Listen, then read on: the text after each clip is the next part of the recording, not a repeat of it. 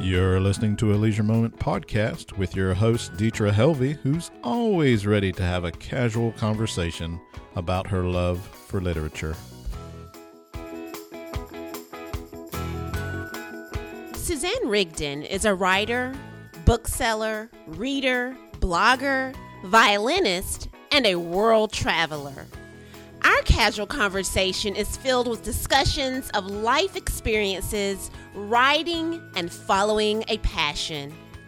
Into the Night is her adult urban fantasy debut novel that comes out on tomorrow, December the 2nd. Enjoy! Hi, Susie. Hi, teacher. How are you? I am doing great. Thank you so much for your patience this evening. No problem. I feel like all of my technical things have been kind of being crazy today, so that's okay. I understand. and now I can take away the evil eye that I was giving to our podcast master, and I can turn that frown into a smile because he saved the evening. Well, I'm sure he also appreciates that the evil eye is gone. Yes, exactly. Well, we are so excited to be able to talk with you this evening about your debut novel, Into the Night. I know you're excited about its upcoming release. Oh, yeah, and thank you for having me. I'm really excited to do this. This is actually my first podcast. Oh, wonderful. Well, that's exciting. I hope it's a comfortable one for you. And we're just thrilled to be able to get the word out in this format. Tell us a little bit about Into the Night. Well, it's the story of Selina Baker. She works in a Boston nonprofit, and at a bar one night, she meets this very dreamy man, James Lawton, and when they go on their first date, things go a little wrong, and she ends up waking up as a vampire. So she has to kind of deal with her new reality and get to know his family and all of the rules that go along with it. Wow, it's been a long time, I must admit, since I've read a book with a vampire as one of the main characters. I used to love vampires. Actually, I would say that Twilight was one of the stories that kind of got me started on this huge path of reading. So I'm excited to hear about your dreamy guy. Well, I think he's a little different than Edward, so but that's okay. Of course. No, I mean, I think the first movie I ever saw with vampires was Interview with a Vampire. I mean, that's just an absolute classic. Yes, I saw that one as well and read the book. I don't think I told my parents that I was reading the book, but yes, I read the book. Some secrets are okay, and that's definitely a good one. Yes, absolutely. No, but I found that, I know a lot of people read YA when they were younger, but when I was in high school, I actually kind of flocked towards more of the adult books. And I don't know, are you familiar with Sherilyn Kenyon at all? I am not. Yeah, she writes this series about dark hunters, and although they're not technically vampire, they have a lot of the same features, and she uses a lot of fabulous Greek mythology in there, so that kind of just hooked me in the world, and I've never left. And Into the Night is urban fantasy? Yes, it is, okay. Which I actually did not even know was a genre until we started to classify it, but I think it's fabulous. I found I've already been reading in it. Yes, I agree. And now we have Selina. And did you mention the dreamy guy's name, or are we keeping that a secret? Oh, no, his name is James Lawton. Okay, his name is James Lawton. So we have Selina Baker and James Lawton. Tell me the inspiration for Into the Night. Well, actually, I started it years ago, and the first scene I ever wrote was in a high school classroom. I think I was maybe 16 or 17 at the end of a math test. And I was just sitting there daydreaming and started writing one of the critical scenes right after she's turned into a vampire. And then I just kept writing from there and actually put it down while I was in college and then started it up right after. And I just fell in love with it all over again. And I love writing about supernatural aspects, and the vampires just fit right into that. Because I like some gore, too, I'll be honest. So when you were sitting there, you were an early finisher. during that math test, did you think that possibly, okay, to yourself, Susie, this is going to be something one day? Or were you just kind of doodling some thoughts down on paper? Or did you have hopes that it would come to what it is today?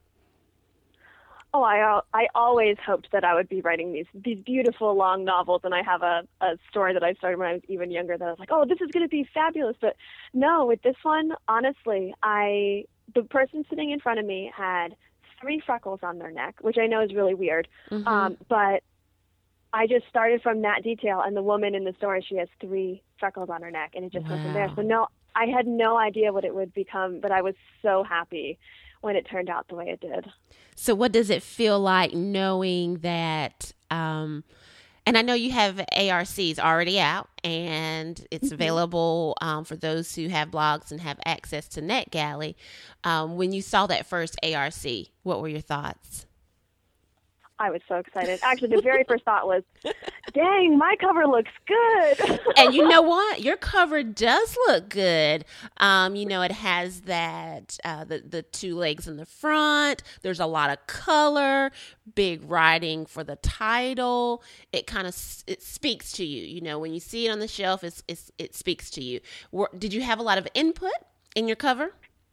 Yeah, so Lisa Amowitz, she's the author of the YA book Vision, and she's a Spencer Hill liaison. She works with them a lot, and she is fabulous. She let me answer a bunch of questions. I gave her the synopsis, and then she was just very clear that she wanted it to look the way I imagined it. And so I ended up sending her some samples of book covers I really admire.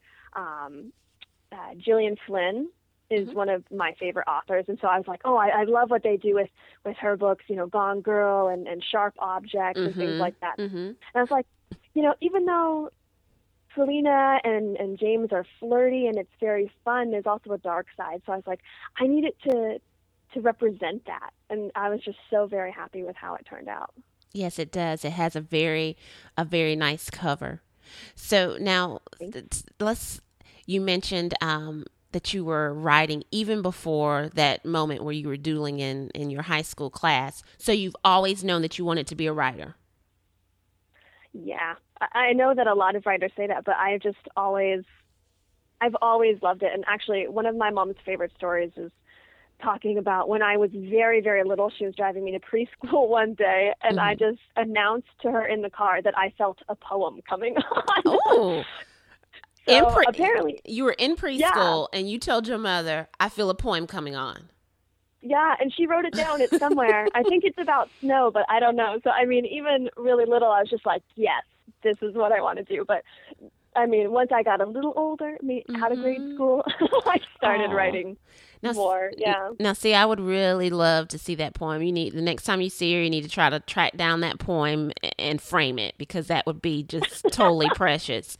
Now, I'm going to say that you're probably an adventurous as well. You recently visited Ghana and New Zealand? Yeah, while I was in school, I spent a month studying West African music and history in Ghana with 9 other students, which was amazing. And then I came home for 8 whole days and then flew off to New Zealand for 5 months to study at the University of Canterbury, which was, both experiences were fantastic, and I got to travel a lot and meet a lot of local people. And I forgot my drumming skills now. It's been a few years, but I can still recall a little bit. Did you say your drumming skills?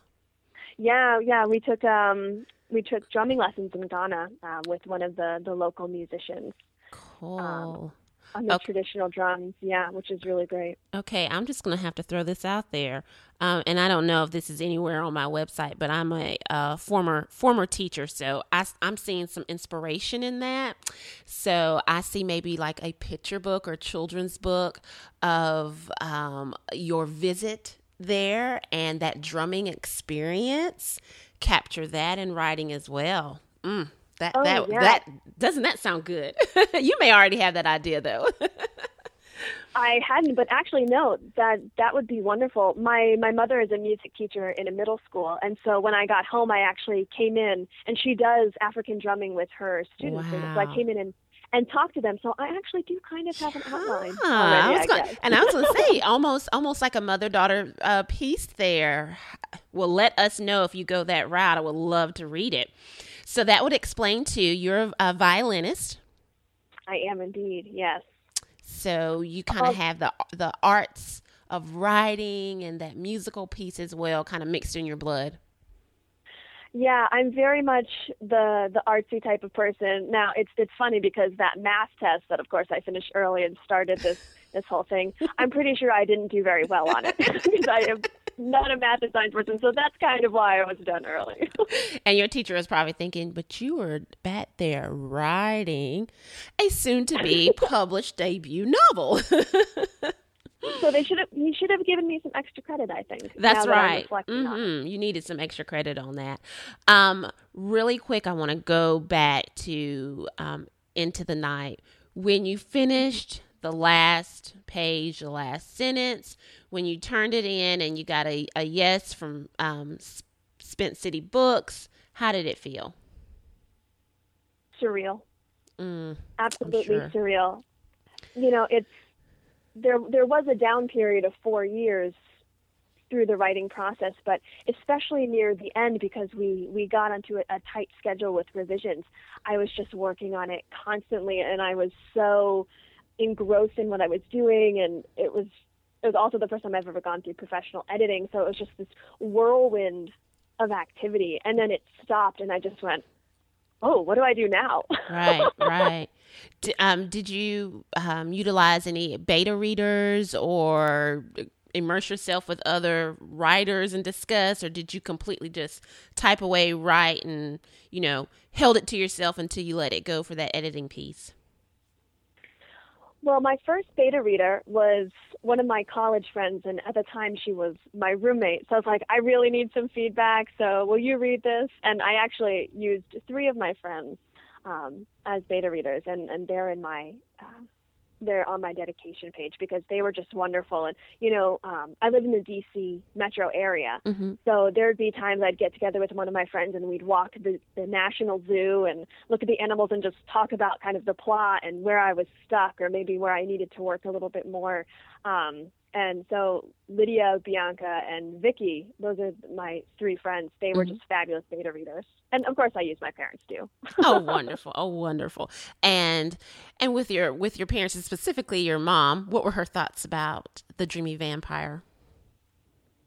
Well, I think she likes him. She was surprised actually about how dark the book actually gets, but she enjoyed it. And my dad always wanted to be a writer too. He's an English teacher, so I come from the family of teachers. Oh, well, wonderful. Well, he offered some good feedback. Oh, okay. Well, without giving away any spoilers or anything like that, tell us a little bit about the plot of the story. Sure. Yeah. So Selina is at work at the Boston nonprofit. It's called Literacy Now, getting students to read. And her friend Jess calls her up, and Jess is this, tall, blonde bombshell. And she says, oh, let's go out. So they go to this club, and of course, that's where Selina meets James. And they dance, they flirt, she goes back the next week, and things happen on their date. And like I said, she wakes up a vampire. And so, she meets his family and this queen who is just sadistic and does not like her at all, and having to kind of navigate those really murky waters and try not to get herself into too much trouble. All right. Well, we're going to have to read Into the Night to figure out what happens between Selina and her dreamy friend. And when I read books and when I think about, the wording used, it helps me to kind of visualize. And that's one thing that I liked about your cover too. Sometimes when you have covers and it may have someone on there, we're not able to really create a picture of that person. So that cover is going to give us opportunity to create our own Selina and her new friend. Well, thank you so much, Susie, for sharing with us tonight about your debut novel. We're so excited to be a part of the tour. Are you having any big release day parties? Yeah, I'm actually going to host a party for family and friends on the Saturday after it comes out because I'm an MFA student right now, actually. So that's it pubs during our last week of classes. So I figure, okay, on the weekends, then I'll celebrate when things are done. But it'll be really fun, and it'd be nice to share the experience with everybody. Oh, absolutely. Well, thank you so much for joining us for this casual conversation, and I hope you have a wonderful evening. Thank you so much for having me. This was really fun. Oh, thank you, Susie. Take care. Bye. Bye-bye. Hey, if you enjoyed that episode, let us know on iTunes by giving us a great review. We want to thank all our listeners again. Check us out at aleisuremoment.com. Like us on Facebook and Twitter. Have a good one.